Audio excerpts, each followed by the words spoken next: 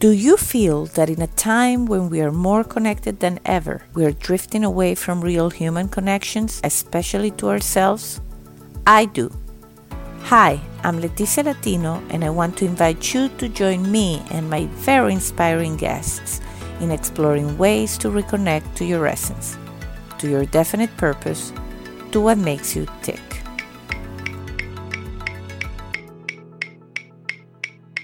Are you ready?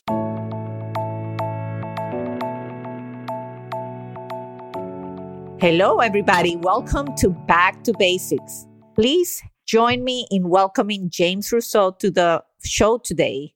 James is the CEO of the CoreLink Solution, a nonprofit organization focused on revitalizing communities by empowering people to reach their potential.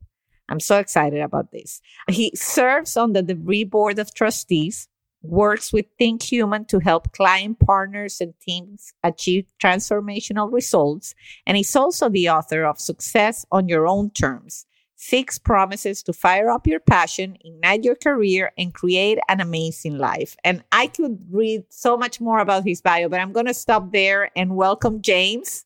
Thank you so much for having me. Oh, I'm so excited because, every time you bump into someone that's an extremely successful business person, entrepreneur, leader, and has this human quality to it, and now a whole purpose around helping people achieve their potential, I get really, really excited. So thank you so much for accepting the invitation to be on.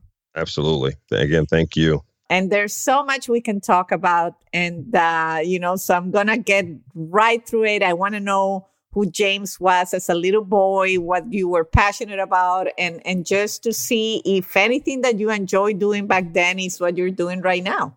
Yeah. No, it's good. So I grew up in Philadelphia, North Philadelphia. My parents tell me I was one of the first in our overall family born in the North. My father was from South Carolina. My mother was from Florida. And while pregnant, they moved to Philadelphia. I still don't know why. They never really. So I was raised in North Philadelphia. And I was really, at a younger age, passionate about music and sports. I mean, I just loved sports, wanted to play football, was a fullback and tight end.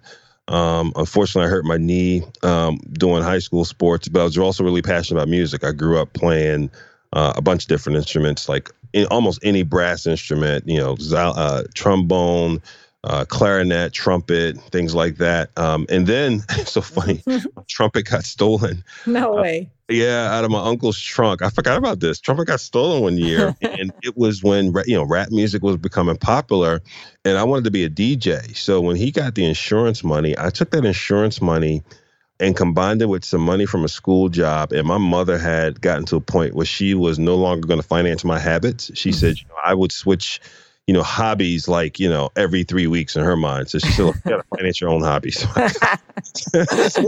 And I was so mad at the time, but it turned out to be one of the best things that she could ever have done, right? Because it taught me the principle of investing in yourself. So I got a summer job through the Nicetown Boys and Girls Club. I would say shout out to the Boys and Girls Clubs of America because they taught me the valuable lesson of getting a job. And through that job, got my first set of turntables, right? Worked the whole summer to buy a turntable because they were so expensive. And I started becoming a DJ. Oh, okay. And, loved being a DJ, right? Packing crates of records in my car and going and doing these parties and putting together groups of rappers who could do little skits and songs and things like that. And that's what I did in my youth. That's what I loved doing. Wow, I love that. I love how you turn it. And you could tell you were already an entrepreneur in business because you turned your passion already at a young age into something that made money. Yeah. And then did you know from DJing, did you know what you wanted to study? Because, we're going to get to it, but you went on to work for some major companies like JP Chase Morgan and Allstate Insurance. Big names. How did you get into the corporate world? Yeah, so it's interesting. So during that journey, I wanted to do music. I was following that passion for a while, and I would always get to these different opportunities that just would never totally crack through. I would get to different record deals. We had a record come out during my sophomore or junior year of high school, but it never broke big. I had different production opportunities producing for people. And finally got to a point, it's like, okay, you do need to continue with your education. And I was going to go to be a communications major because I wanted to do radio. I knew I wanted to be a communicator, wanted to do radio. And you have a great voice for radio. Let me just stop you there and say this. You sound great. I always had this dream of doing a syndicated radio show and all those things. And my English teacher, I think, had challenged us to go interview someone who you thought you wanted to pattern yourself after, follow your career in their footsteps. And at that time in Philadelphia, it was Doug Henderson on WDAS. And I went and interviewed Doug. He was so gracious, gave me probably an hour of his time and just like gave me all these gems and so on and so forth. And so I went to go to Temple. And at that time, I went to Temple for a day, Letitia, if you believe it or not, because my financial aid didn't come through. And they had to walk me out and say, look, your financial aid didn't come through. My mom was right in between that sliver of making too much to get grants, but not enough to get the financial aid. And so I was booted. And so I went to Computer Learning Center to be a programmer. It felt like it made sense. I also had this technology thing about me. I always loved tech. And with that, I just started working. And I worked at a company called Today's Man initially as a security guard. I was working these odd end jobs. And a guy took an interest in me in a store at Today's Man and said, hey, I think you should be in corporate. And he got me into corporate in a couple weeks and put me in like accounts payable. And from accounts payable, I went to like accounts receivable, from accounts receivable to payroll. And then in payroll, I became a part of like this users group and started networking outside the company as well. And one thing led to another. And I went to another company called Wilmington Savings Fund Society as their head of payroll and kind of HR systems. And I did that for 3 years and then went and did a consultant gig, a company called Transaction Information Systems to do PeopleSoft installations. And then that's what then led me to Chase. Chase wanted to do a big conversion from a Genesis system to PeopleSoft and said, we need a guy who knows payroll and systems. And that led me into the door. And I still didn't have my undergraduate degree, by the way, but it was like a vice president role. And I went there in January of 2000. I'll never forget because I was going to accept a job at ADP to be a systems guy at ADP, had accepted the job. And and Chase called me and said, hey, got this gig. And I said, well, I got a job already. He said, well, if you're at a job already, there's nothing to be lost by having a conversation with us. Why don't you jump on the train, come up to New York, have the conversation. I did it, got on the train. When I met this woman named Lisa Neal Graves, who to this day I still love because Lisa was just such a great mentor. And next thing you know, I took the gig. And so I'm taking a train, Letitia, to New York every day from Philly. 2 hours plus up, 2 hours plus back, doing a conversion. So you know how it is when you're doing systems conversions. Those are long days. Oh, yeah. You're not sleeping at all. So at one point, they just gave me an apartment in like Battery Park. And I just... Not bad. Yeah, gave me a nice apartment and a budget, a spending budget and whatever. And then right as we're finishing the conversion, they announced a merger between Chase and JP Morgan. And I'm like, oh my gosh, I had never been through a merger before. I had no idea what to expect. And so goes learning that. And then I go back to school to get my undergraduate, by the way. And the same year I finished my undergraduate, I get promoted to senior vice president. And I think I was told, one of the youngest ever senior VPs in the company, which was, just exciting and humbling. And so excited to finish my undergrad and just continue my career there in financial services. Really loved my career at JP Morgan Chase. Had so many great people I had learned from and met. Just a lot of great mentors and sponsors, quite honestly, during my journey. Wow, that is amazing. And I want to, pause here a moment because I hear so many people, labeling themselves like, oh, you're never going to get anywhere without an undergraduate degree, because we all agree you should, I'm a mom, so I, of course, push that envelope. But I think it's so much about attitude in all your story. I'm pretty sure I could envision the young you like being very hands-on on what you were doing because of what you described, and really how you grew your career without having the traditional, a path set up yet. Yeah, sure, you went back and you kept growing, but it's amazing because I think people say, oh, that's never going to happen because I don't have this or I don't have that. Yeah, I think you're exactly right. And I think, there were times during that journey where you go, listen, I don't have this. Did I doubt myself at times? Absolutely, right? Do I feel like, I don't know what I don't know? Absolutely. Yeah, there were times. And I think, if I'm honest, there was something in there that also fueled that. And I'll go there for a minute. During I think it was my senior year of high school, a year or two before that, my mother and my father got divorced. And I had grown up with this belief that my father never really approved me, right? I just never felt validated by him. It felt like if I got like a 90 on a test, it was like, why not a 95, right? Never heard the applause versus the criticism. At least that's how I felt then. And then when they got divorced, I went to live with him for a while, right? And so still seeking that validation. And then one day, Letitia, literally one day I come home from school, he doesn't come home. A day goes by, he doesn't come home. And it's me and my grandmother and him living together. And after 3 days or so, he doesn't come home. It's like, well, what's going on? So I drop out of school. This is my first semester of senior year of high school. I am working an after-school job. I figure, listen, we still got to pay bills and whatnot. Maybe I can do more hours of an after-school job, take care of the house. Well, I fail at that, right? I'm never going to make enough money to take care of all those things. Eventually, I call my mom. We send my grandmother back down south where she's from. I move back in with my mother, but we don't find my father for a while. Months go by. I find my father. Unfortunately, he is in a drug rehab. He is in a better state. But then, so I'm seeing him for a while, and I'm still this kid looking for his validation, even though all that has taken place. And then he disappears again. Now, at this point, I'm working at like the Four Seasons Hotel. I'm going to Computer Learning Center, like I had told you about. Months go by, and he's reconnected again through someone, but he's now in New York City, staying in like a YMCA in some little room. There's probably like a 5x5 with a hot plate. And I go up to New York City to see him, and he's in worse condition. And then he disappears again for months. And I get a letter or call from a nun who says, I think this is your father in this hospital in New York. And so I go up to see him. At this point, I have my son.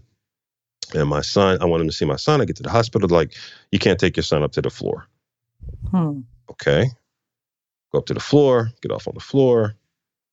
And they tell me to put on these gloves before I go into the room. I go into the room, and, a guy who was my size has now shriveled into, I don't know, 2/3 of the man that I had always known. He had contracted AIDS.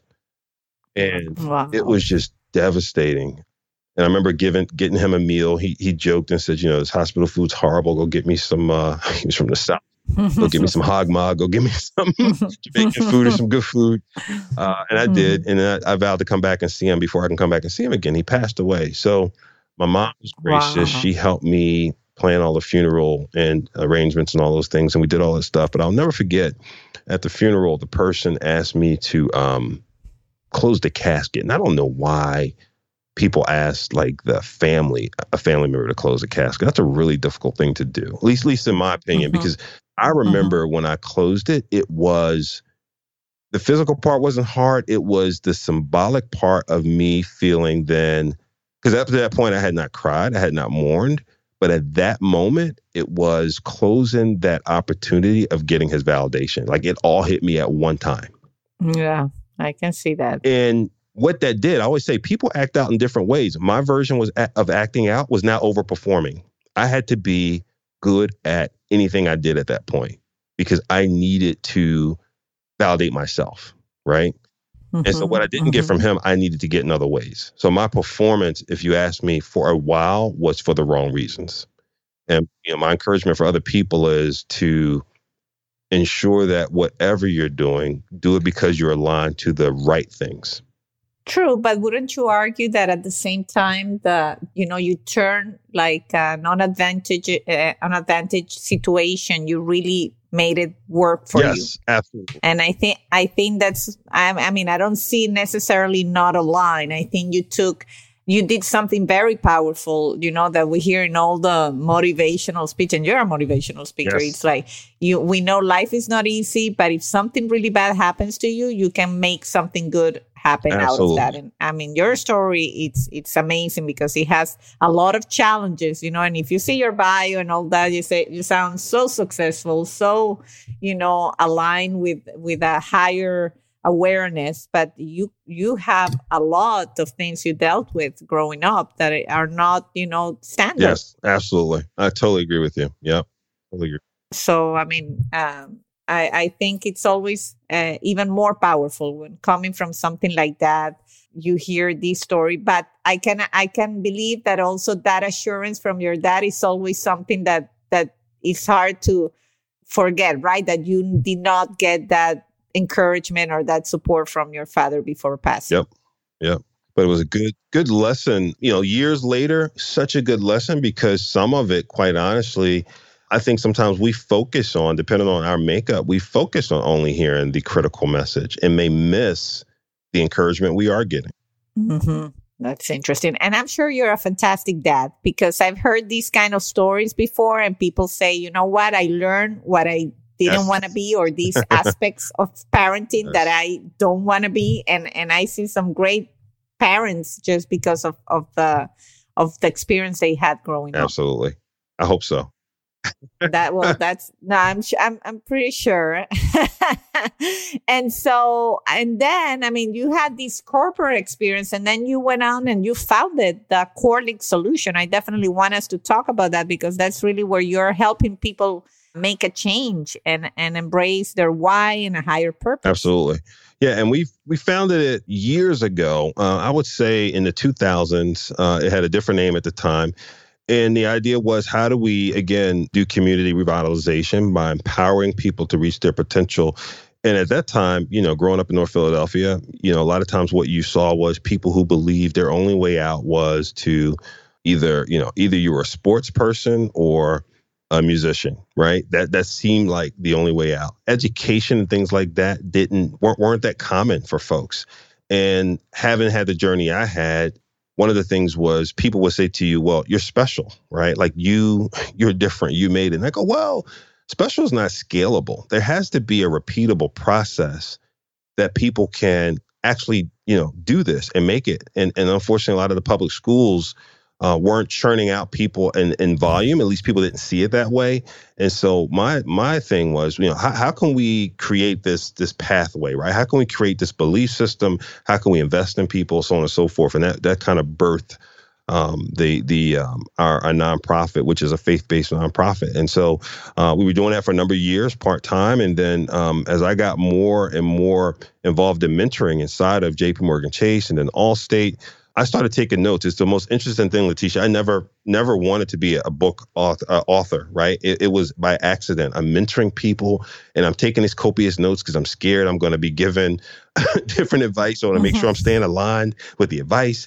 And next thing you know, I've got like this 60-page Word document, because I have these different points of advice around different topics, and then I'm weaving in my story with it. And I'm talking to a friend. He's like, hey, I think that's a book. And I go, no, it's not a book. It's just a lot of advice and notes. He's like, no, I think it's a book. So he introduces me to a book coach, and she's like, that's a book. I said, no, it's not a book. It's a lot of notes. And she said, do you mind if I introduce you to an agent? Sure. Introduces me to the agent. He said, for sure, it's a book. You mind if I pitch it? I said, fine. So we put some things together, and he came back to me like 2 weeks later with 2 book deals. I said, wow. Okay. That's amazing. And now, of course, right, what you think is done is not nearly done, because once you do the deal, they tell you all the stuff you need to do to turn it into a real book, right? But but it was great to go through the process, and I learned a lot through the process. But that just furthered my desire to then take those 6 promises and more, formalize them and put them into something. So then we were able to take those 6 promises and not only have them in the book, but then with the help of an instructional designer, create a workbook and then a full-fledged curriculum, if you will, that as a part of the nonprofit, we help deploy to people. So whether you are an individual that wants to take the book and the workbook and do your own thing through our online course, or if you're a facilitator, a teacher, educator, you can take our curriculum along with the facilitator's guide and deliver it in class. And that's a big part of what we do as a nonprofit on one side of our nonprofit. Wow, that's great. And I mean, you guys, I'm going to put all the info, but you have to, and resources at the Core Link Solution in the show notes. But I was, as I was preparing for this interview, I was reading into those 6 promises. And I'm going to read them very quickly. It's number 1, embrace your passion. Number 2, perform to progress versus perfection. Number 3, promote with purpose. 4, parlay your platform. Number 5, put it into action. And number 6, practice philanthropy. I mean, how powerful are these promises? It's amazing. Like you had shrunk, a call to action to create change in a masterful way. Thank you. It's really exciting. And I think I had an interview not too long ago with someone focusing on the engineering side of things, and we were talking about soft skills, and I don't even know if these are not maybe soft skills, but are things that we should all be thinking. Yes. Of. Yeah. And we don't do it enough. Yeah. And, it's such a good point. I was talking with someone a couple podcast episodes ago who says, they don't like to use the word soft skills anymore. And I said, I get it. And I guess they're transferable skills, right? Because soft skills are now, I guess, hard skills. But more importantly, I like to think of transferable skills. And to your point, skills we often don't talk about enough because we think about the latest skill that's most talked about. So now if it's some technical skill, right, or some programming language, that's what's talked about. But these skills to me are the things that help you build a sense of who you are, help you build a sense of direction, help you build more resilience, accountability, ownership, how to establish community, how to build network, mentorship, sponsorship, and those things that will, as you establish direction and establish momentum, keep that going and help you overcome the hurdles and deal with the peaks and the valleys to keep going. And those things to me are just fundamental. You have to have those things regardless of what career path that you choose. Interesting. And also, wouldn't you agree that some people, like, for example, me doing this podcast, that's something that I embrace as a passion, but not even like with your book, I never thought I'm going to be on radio or I have nothing at all. I just felt the need to pass on the inspiration because, every conversation I had someone saying, oh my God, after we chatted, I did this and it had a positive impact or something like that. And I say, man, maybe we can put the message out there in stories like yours so that people get, encouraged to just do something different and try action. And by what you're saying, you did the same thing. You found ways. You wanted to be a DJ. You wanted to be in radio, and you have your own podcast. And the Core Link Solution has their own podcast that I invite everybody to check out because it's also very amazing stories, very aligned with our mission here at Back to Basics. So in a way, you're really fulfilling that vision. Yes, absolutely, and working on the next evolution of that constantly. And that's great. And the funny thing is, you went and ended up with a book, and I'm sure it's not going to be the last one. I ended up with a book almost for the same reasons, by doing things that I normally do in my day-to-day with those whatever soft skills or things we try to incorporate that eventually lead you to ending up with valuable information or content that you want to share. Yes, that's so good. It's so empowering, so right? So good. Absolutely. And I always tell anybody listening out there, it's like, I talk to so many people, I have a book idea. Well, go write it. I'm not a writer. Like we convince ourselves that we cannot do it rather than say, oh, well, if he did it and she did it, I can do it too. Yeah. Everything looks like a mountain until you start taking a few steps, right? Absolutely. And you never stop getting inspired. Like just by talking to you, I'm going to have a better day today because, it's so inspiring what you achieved and what you're doing that it doesn't make you feel alone. You say, okay, I'm not that crazy. Other people see what I'm seeing too. Exactly. And that's very empowering. And so tell me, obviously, I want to ask this. Is this what you're doing right now? What makes you tick, what makes you passionate, what you're passionate about? Or there are any aspects of you that also drive you in terms of your why and your passion and your purpose? Yeah, no, this is it. I mean, for me, in a nutshell, helping people live on purpose is what I'm about. That's me. That's what I feel I was created for. I believe that we're all created with gifts and talents and have a purpose. And my purpose is helping people live on purpose. And to me, that's a double entendre, right? Live on purpose is, one, being intentional about how you live. And then two, the second part of purpose is being on your track to what you were created to do. And oftentimes what I find is in that first promise, right, helping people embrace their passion, oftentimes there's one or two things that happen when we do what I like to call a passion inquiry, of trying to find out, what people's passion is or their purpose is. One, either they haven't taken the time to kind of figure out what it is, right? Because they feel like they have to jump into the stream of, what is expected, quote unquote, in society. And so they don't even take the time to figure it out. Or two, they know what it is, but it's like underneath, like, mounds and mounds and mounds of dirt. And they haven't looked at it for years, right? Because they were told that they can't do it. You can't go after it. It's not realistic.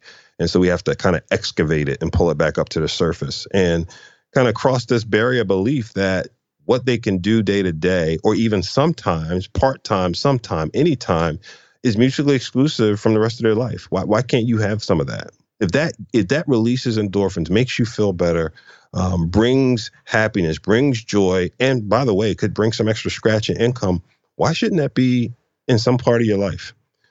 So that's my purpose. Oh, that's very powerful and really aligned with a question I ask. I've asked several people this, but you are like a perfect candidate for what you just said. Is how do people move away? I totally agree with what you just said. And the main blockage is, I cannot pay my bills pursuing my passion. How do we move away from that? I think you have to, one, understand how you got to that point of belief. Who gave you that belief? Can you find other folks who do it today, right? And look at that. A lot of times we want to frame a reference, something to look at to say it's happened before. I think that's a part of our human psyche, part one. Part two, if it hasn't happened before, that is also a good thing too, right? Because things that are breakthrough moments have the best opportunities in terms of creating something new. Part three, are you willing to unlearn, right? And part four, experimentation. Try it on a small scale. Give it a shot. That's why I say sometime. Don't even say part-time. Because as soon as you think part-time, we say 20 hours a week. Don't even start with part-time. Start with sometime. Are you willing to do it an hour a week, 2 hours? If it gives you some joy, then you start to do more of it. And all you have to do is think about it this way. If you do it a couple hours a week and then you're able to monetize it for $5 or $10, if you're happy, continue to be happy. If you want more happy, get more happy. As that dollar amount increases and starts to challenge your regular income, you decide when you want to continue to pivot over, right? And let it dominate and become your full-time income. That's a decision point, but allow it to exist, allow it to grow. Wow. I think you just proved my case on having you as a guest on Back to Basics. I think that's going to be very, very useful to people listening. And, I invite everybody to go check the corelinkssolution.com, and that's tons of resources. I know that you can contact James. I think your contact information is in there. Absolutely. If anybody needs that extra push, because you really are very inspirational. There's some speeches he's given that I'm going to share also on the show notes, so that you get your call to action and hopefully try to make the changes you need. So, James, as a closing note, I want to leave an open microphone in this podcast. I know you have your own, so you send a message. But to my audience, anything else you want to share? Anything interesting in the future? Anything? No, the only thing I would say, one, is thank you so much for having me. I appreciate the opportunity to join your podcast. I love what you're doing. I love the concept of Back to Basics. And then two, for your audience, stay tuned to what Letitia's doing here. It's such a powerful concept. Believe that you can do what you are created to do. If you dial into what you're created to do, you can't lose, right? A hammer is created to do a certain thing. A screwdriver is created to do a certain thing. Pliers are created to do a certain thing. If you understand what your thing is and dial into it, you cannot be stopped if you keep faith in front of you and you continue to put action behind your faith. Wow. Thank you so much, James. The whole Back to Basics audience, I'm sure, is going to appreciate that inspiration as I am appreciating it too. And I'm a big fan and follower of what you're doing as well. So thank you so much for your time and for being here. Thank you. And until the next time.